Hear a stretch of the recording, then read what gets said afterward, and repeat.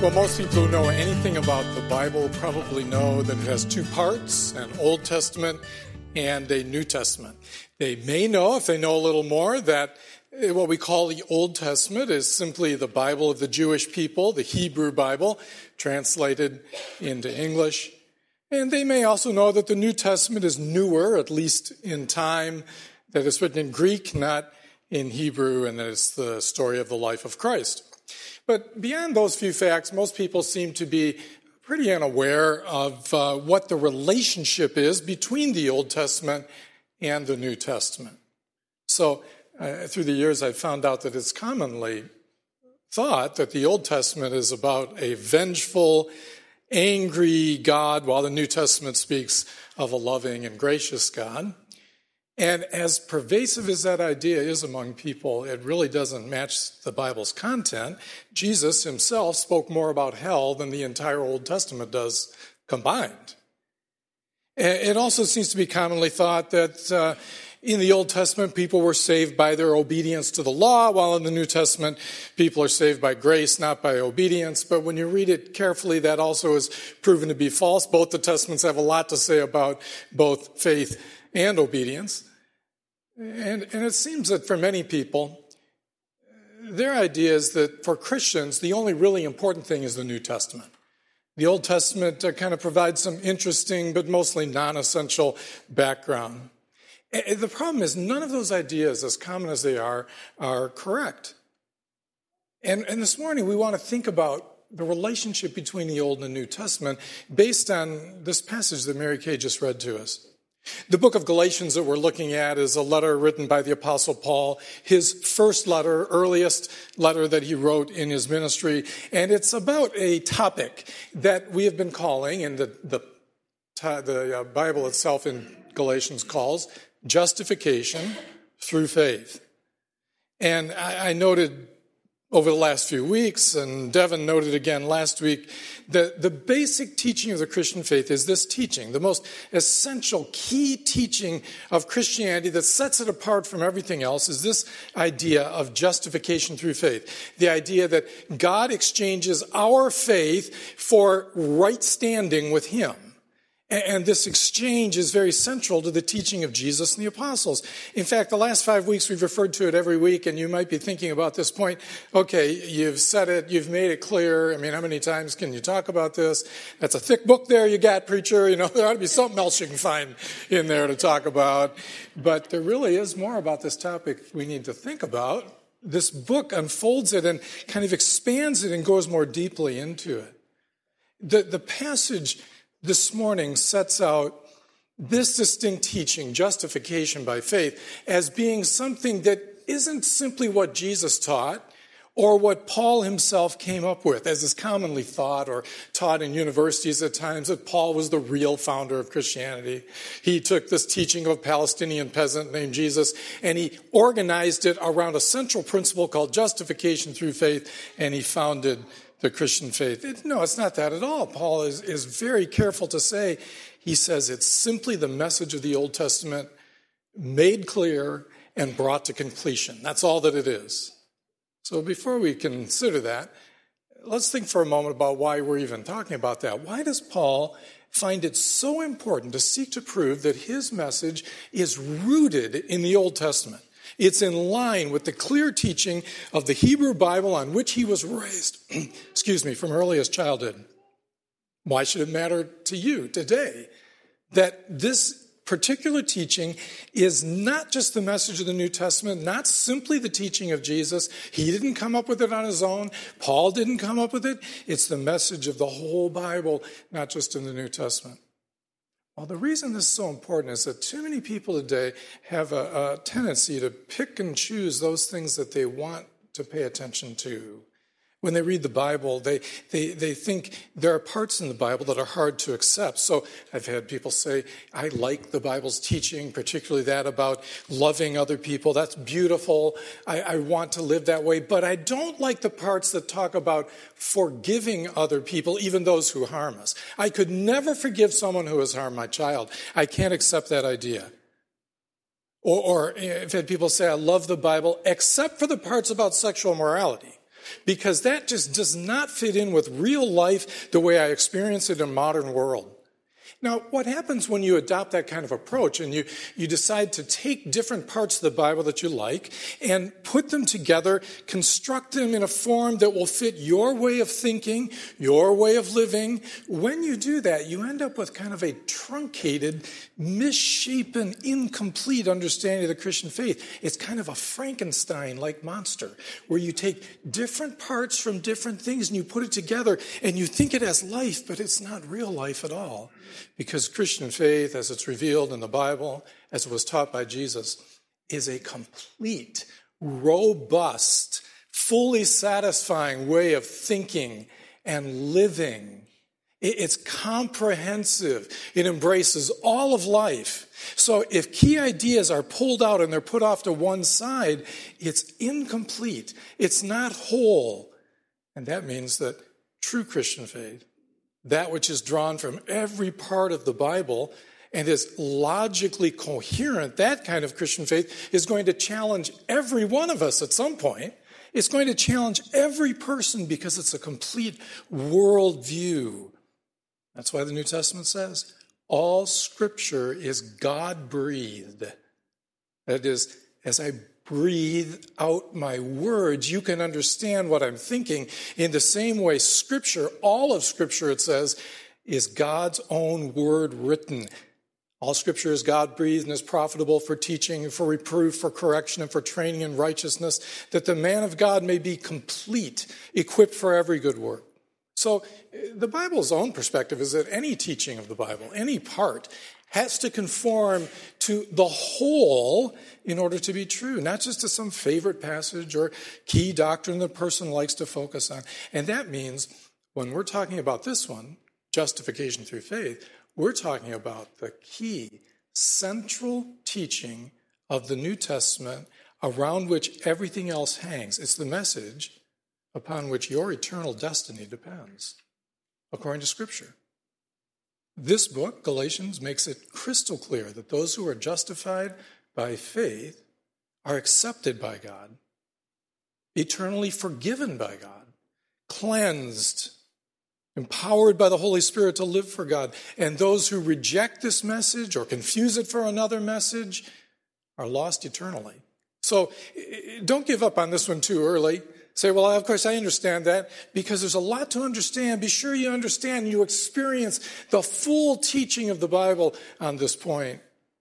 Now, we're talking about the gospel in the Old Testament. Paul's point is that this message that he is preaching is not something he came up with. He's even asserting it's not something that Jesus himself came up with. It's the gospel that was found in the Old Testament. Now, let me explain the Old Testament real briefly. Jewish people don't call it the Old Testament, obviously. To us, it's old, and the New Testament refers to the covenant that is in the Old Testament as old, and so we call it the Old Testament. They call it Tanakh. Tanakh is an anagram that stands for three letters, T-N-K, which are three Hebrew words, Torah, which means law or instruction, Nevi'im, prophets, and Ketuvim, writings. And those three things, law, prophets, and writings, comprise the whole of what we think of as the Old Testament. Sometimes, as a form of shorthand, the whole Old Testament is called Torah. Jesus refers to it one way that time, and one time in that way. While the majority of the Old Testament is the law, and it's about the giving of the law to Israel and all of that, all of the Old Testament isn't. And here's what I mean. The law, which is the covenant standard given to Israel at Mount Sinai when he formed them into a nation, the law doesn't appear until Exodus chapter 20. So if you read the first 5 books of the Bible, which are the Torah, the books written by Moses, you have to read all of Genesis and 19 chapters of Exodus before you even get to the point where God gives the law. That means that there was a part of history that is before the law. So you can think of the Old Testament as dividing into 2 parts. The part before the law, which is a brief part in the whole of the Old Testament, but it's 1.5 books, and the part after the giving of the law, which is the majority of the Old Testament.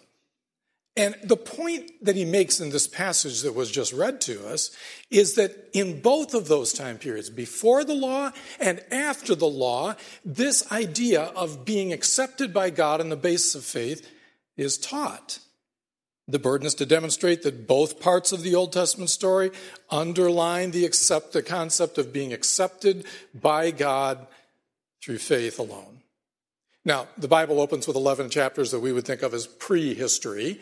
That is, they record events before what we think of as human beings as the beginning of recorded history. But when you get to Genesis chapter 12, you come to the life of this man named Abraham, and this is the first person whose life we can date with some degree of certainty. He was born sometime around 2150 BC. And beginning with him, with his life, is the unfolding of the story of redemption that the rest of the Bible contains. The book of Genesis is primarily about Abraham, his son, and then Abraham's grandson, and the 12 great-grandsons of Abraham. That's the story of the book of Genesis. Book of Exodus opens 400 years later. These 12 great-grandsons of Abraham have become a large number of people, 12 tribes. God leads them out of bondage in Egypt and takes them to Mount Sinai, where he forms this loose confederation of tribes into a nation. He grants them a special relationship with himself called a covenant, and he gives to them standards to live by that are called the law. Now, the first point that's made in Galatians, it would be good if you have a Bible, if you open to it there, page 273 again. The first point is that before the law was given, long before, some 400 years, in the life of this very key individual named Abraham, the gospel was first revealed, and it was revealed in the promise that God gave to Abraham. Now, hold your finger in the book there in Galatians chapter 3 and turn to the beginning of your Bible. I think this is on page 10 if you use one of the Bibles around you. And this is the beginning of the life of Abraham. Chapter 12 of Genesis. Verse 1, Now the Lord said to Abram, Go from your country and your kindred and your father's house to the land that I will show you, and I will make of you a great nation, and I will bless you and make your name great so that you will be a blessing.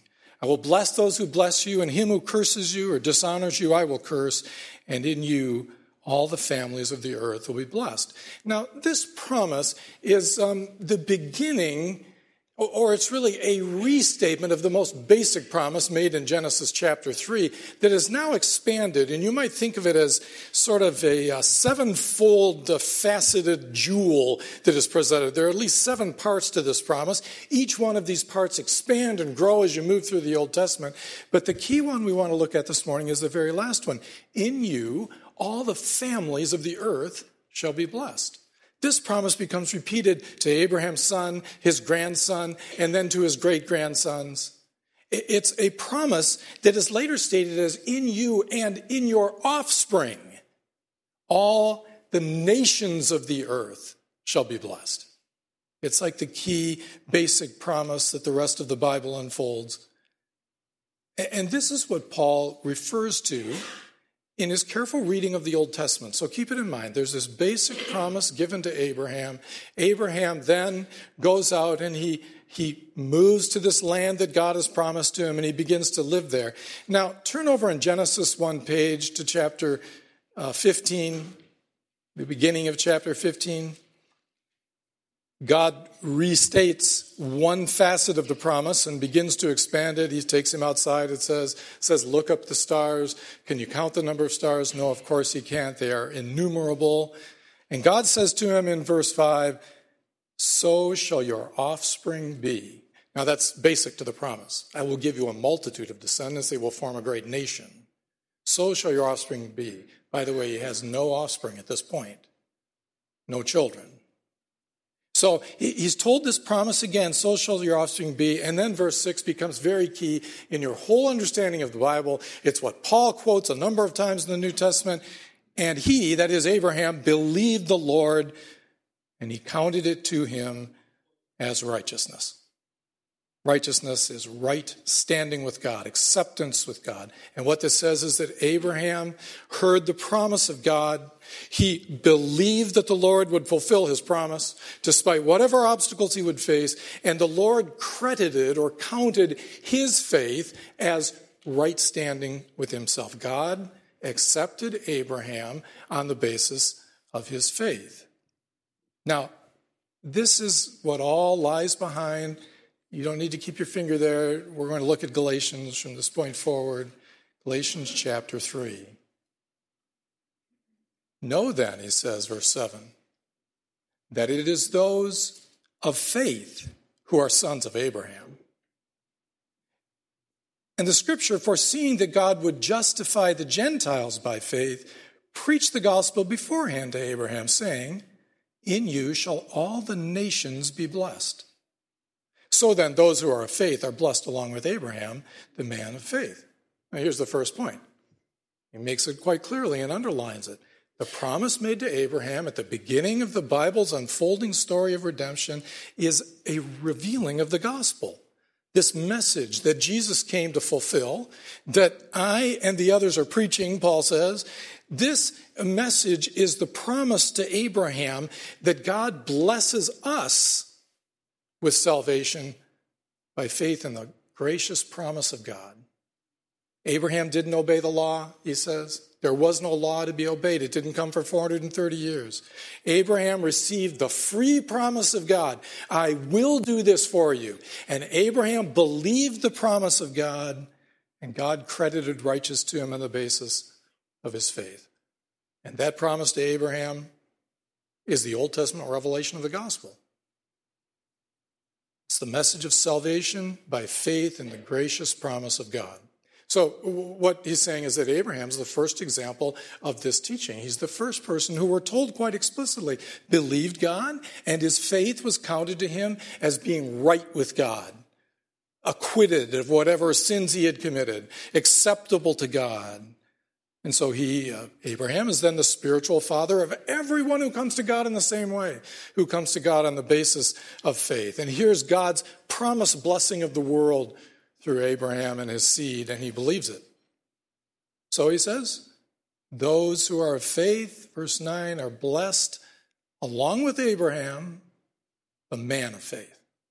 Now, why does he say that people, and in this case, nations, Gentiles, non-descendants of Abraham, are also his offspring? Why does he say they are his offspring as well? Well, it's because they share the faith that Abraham has. Why do they call it, what does he call it, a blessing? They receive a blessing. He could say they are saved through faith, just like Abraham, or they're forgiven. Well, it tells us that salvation is more than simply an individual thing. This is the fulfillment of a promise that's going to affect people of all nations ultimately. The message of salvation is about more than individual salvation. It's the blessing of people all over the earth. Ultimately, it's the restoration of the earth itself. And all of that is contained in these final words of the promise to Abraham.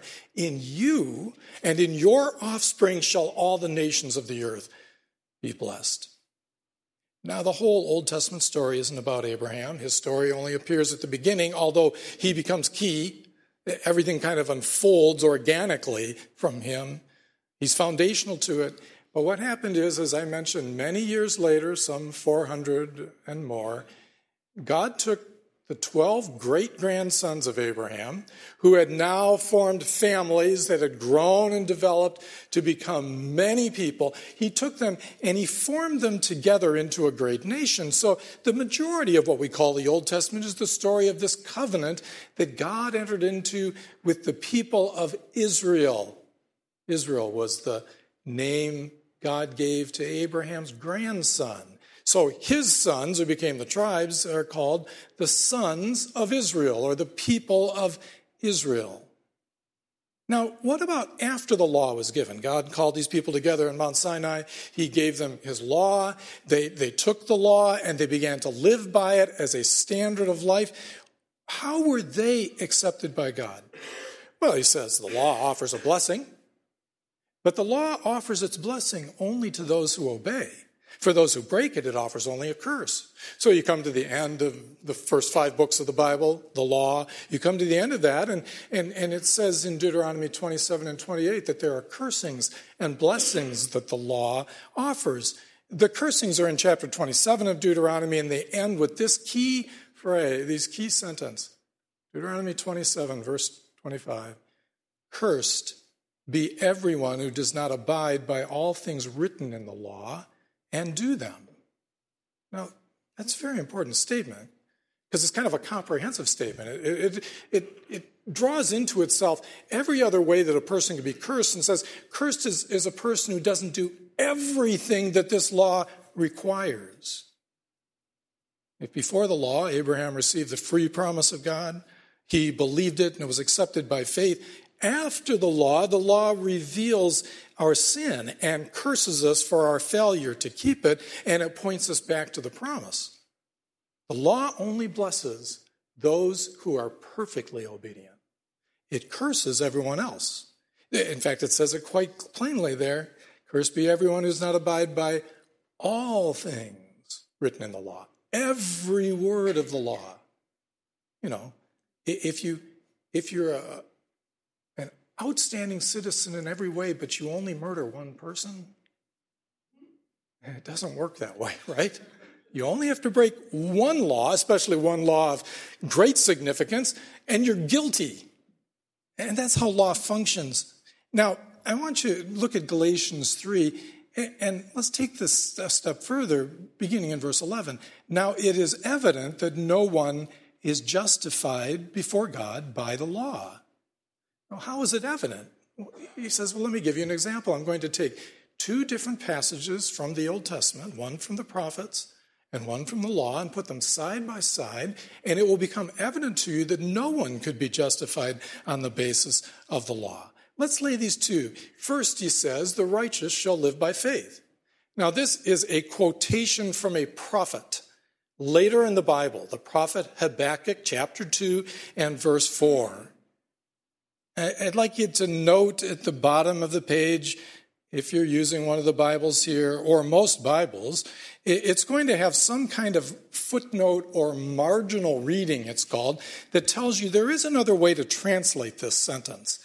It could either say the righteous shall live by faith, or using exactly the same words and trying to put them into English, it could say the righteous by faith shall live. Just for your information, that's what I think the proper translation is. As it's in the footnote in the English Standard Version, the one who by faith is righteous shall live. Now, why do I say that kind of picky-uni point? The reason is that it makes very clear, it's clear actually the way it's in the text of the Bible, but it makes very clear that this was taught not only to Abraham, not only back when it says Abraham believed the Lord and it was counted him as righteousness, but many hundreds of years later when the prophet spoke, one of the prophets said, the one who is righteous by faith shall live. It's a clear statement of justification through faith in the Old Testament. Even the prophets, Paul is saying, the prophets who took the law and they expanded it and built on it and taught it, even they knew what Abraham experienced. They said the same thing, righteousness, acceptance with God, justification, forgiveness, cleansing of sin. These things are given to a person who trusts the promise of God. Now, he puts that on one side. It's evident that no one is justified by the law, for let's look at the prophets. The prophets said, the one who is righteous by faith shall live.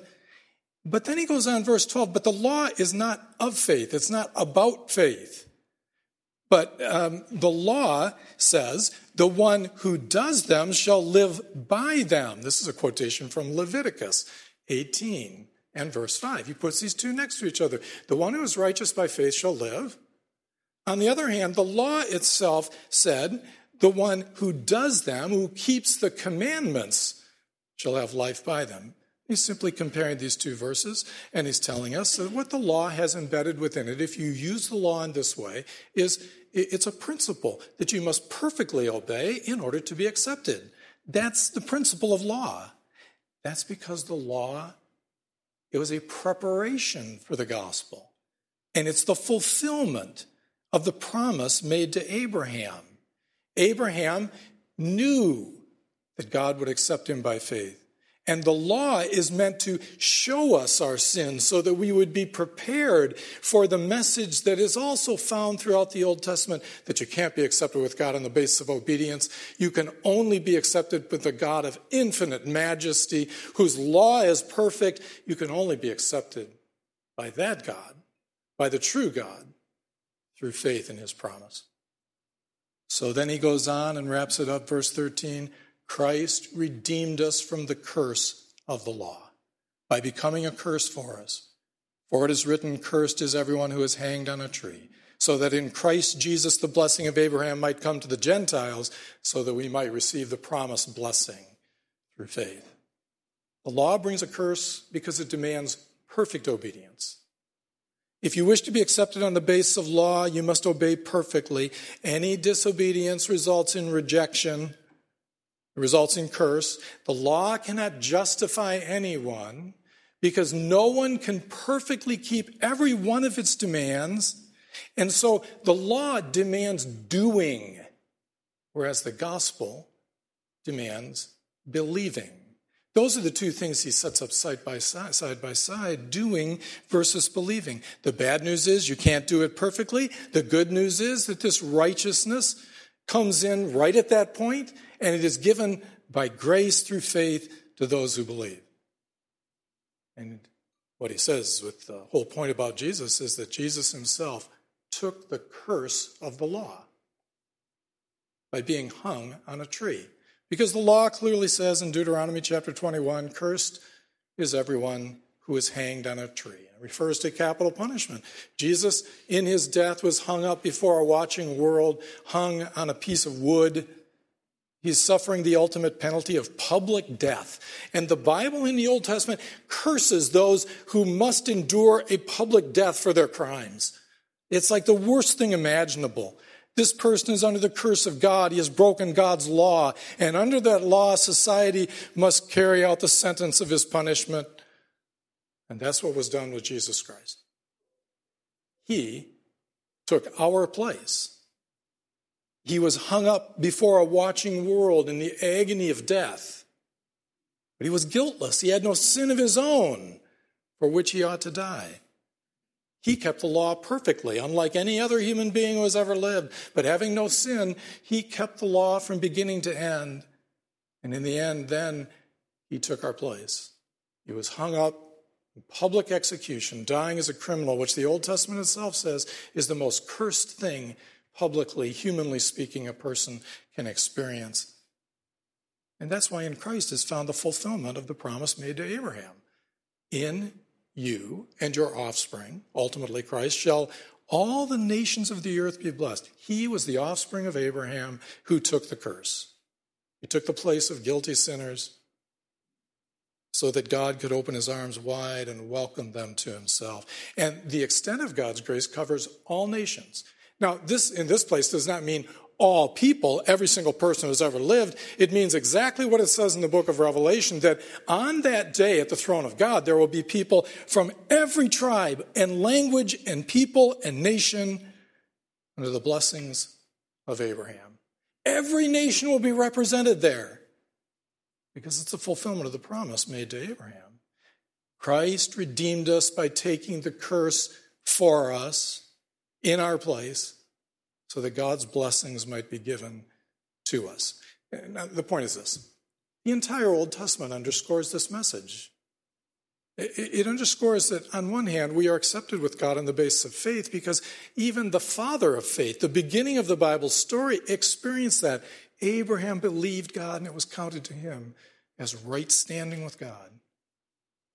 And on the other hand, this promise was meant to be from the very beginning because the law was given for the very purpose of helping us see that we could only be accepted by God on the basis of faith. It's meant to show from the very beginning that we are unable to fulfill what it demands, and so we have to experience the curse that falls on lawbreakers. It shows our inability, our need because we can't obey perfectly on our own. And it's at that point that the gospel promise becomes real. Christ himself fulfilled that by becoming a curse for us. The gospel is both the fulfillment of the promise to Abraham, and it's also the fulfillment of the curse of the law. They both underscore the blessings of the gospel. Both the period before the law and the period after the law represent it. That's the whole point of the passage. Now, why does that matter? What does it mean? Well, first, the gospel tells us that we are accepted by God. We, sinful human beings, can be accepted by God, forgiven, blessed, cleansed, empowered, solely on the basis of what Jesus Christ has done. Now, some people at this point confuse their faith for what the gospel is really about. The gospel is not about our faith. Our faith is simply the means by which we appropriate the blessings of Christ. The gospel is about Christ. Our faith doesn't save us. Only Christ could save a person. And I say this because sometimes people talk about faith. I've heard people say on television and various places, I have a lot of faith. I have a lot of faith, they might say. Well, the question is not the amount of their faith. It's the object of their faith. What are they trusting in? And sometimes when I listen carefully, I'm not sure they understand that. When they say I have a lot of faith, they seem to simply mean I feel really good about my faith. I feel really good that I'm strong, and I really think about God a lot, and I read the Bible a lot, and that kind of thing. That's not what justification through faith is about. It isn't about our faith and the quality or strength of our faith. It's about Christ and his sufficiency to save us. Simple illustration I've used for years. In the middle of the winter here, when it's ever so cold and a lake is a foot thick with ice, even if you're terrified of going out on that lake, if you will just creep out on your hands and knees onto that lake, that ice is going to hold you up. The point is not how much trust you have, it's what you're trusting in. You could drive a truck on a lake a foot thick and be safe. If, on the other hand, that looks thick, but it's only a quarter of an inch thick, then you can run out on that lake as fast as you want with all the faith in the world, but you're going to fall through and be real wet real quick. It's not our faith, it's what we're trusting in. It's the object of our faith that accomplishes salvation, not the quality of our faith. That's the first thing you need to know. Secondly, our faith has to ultimately be in the promise of God, the promise made concerning Christ. Our faith is not simply in Christ as a person, it's in truth about Christ that we're told. That's what the gospel is, that Christ took the curse on himself in our place. When a person trusts that, then their faith is not saying, I really believe that I'm going to be strong and I'm going to be obedient from this point forward. It's not about that. It's not about your good intentions or your feelings. Faith is trusting Jesus Christ to cleanse us and save us based on the promise that God makes in Christ. Faith is trusting Christ. Now, what that means, to take it one step further, is faith is the forsaking of all other objects or sources of faith. It's trusting in Christ and in Christ alone. It's not trusting in Christ plus our obedience. The fact that I have good intentions, I'm going to try my best from this point forward, I'm not going to continue to sin anymore. That's not what it is. Faith rests on Christ alone. And here's the bottom line. Faith that is placed in Jesus Christ, and particularly in the promise of the gospel that Jesus makes, the one who trusts in me has eternal life. That kind of faith can withstand any onslaught in life because it's outside of ourselves. The promise remains true no matter what we experience. Because you see, as you go through life, you're going to experience all kinds of things. Some days will be filled with joy. Some days will be filled with sorrow. Some days as you go through life, you're going to experience tragedy. Other days you're going to experience triumph. And at the end of whatever day you can think of at any point in your life, whether it's a day that is the greatest tragedy you can imagine, or whether it's the day of the greatest joy you can imagine, at the end of any one of those days as you move through life, the promise of God in Christ will never change. No matter what changes for you and your circumstances, the strength of how you feel or don't feel at any given point is not really consequential. Christ And his promise never changes. Because in Christ Jesus, the blessing of Abraham has come to the Gentiles, so that we might receive the promised Spirit through faith. May your trust be in Christ, and in Christ alone. Our gracious God and Father, we thank you for your word. Your word tells us things that we would not know on our own. Oh, Father, as we go through this world, we find that in so many ways our life is measured by the things that we produce, the things that we do. And that's such a basic principle of life. And yet you tell us to the one who works, his wages, he gets paid at the end of working based on what he has done, based on his obedience. That is an important principle of life. No one can get through life without following that. At the same time, the gospel comes to us and tells us, but God doesn't work on that basis. The gospel works on the basis of what God provides for us, on the basis of Christ, and particularly of Christ's death on the cross in our place. Oh, thank you, Father, that this is a truth, the most precious truth. It is the possession of your people. It's what we seek to stand for and live for, and what we hope to live out in relationship to other people. We pray that you would make that a reality for us as individuals, as fathers and mothers, as children, and as a church. Help us to understand that this is the most basic truth of the Bible. I pray this in Jesus' name.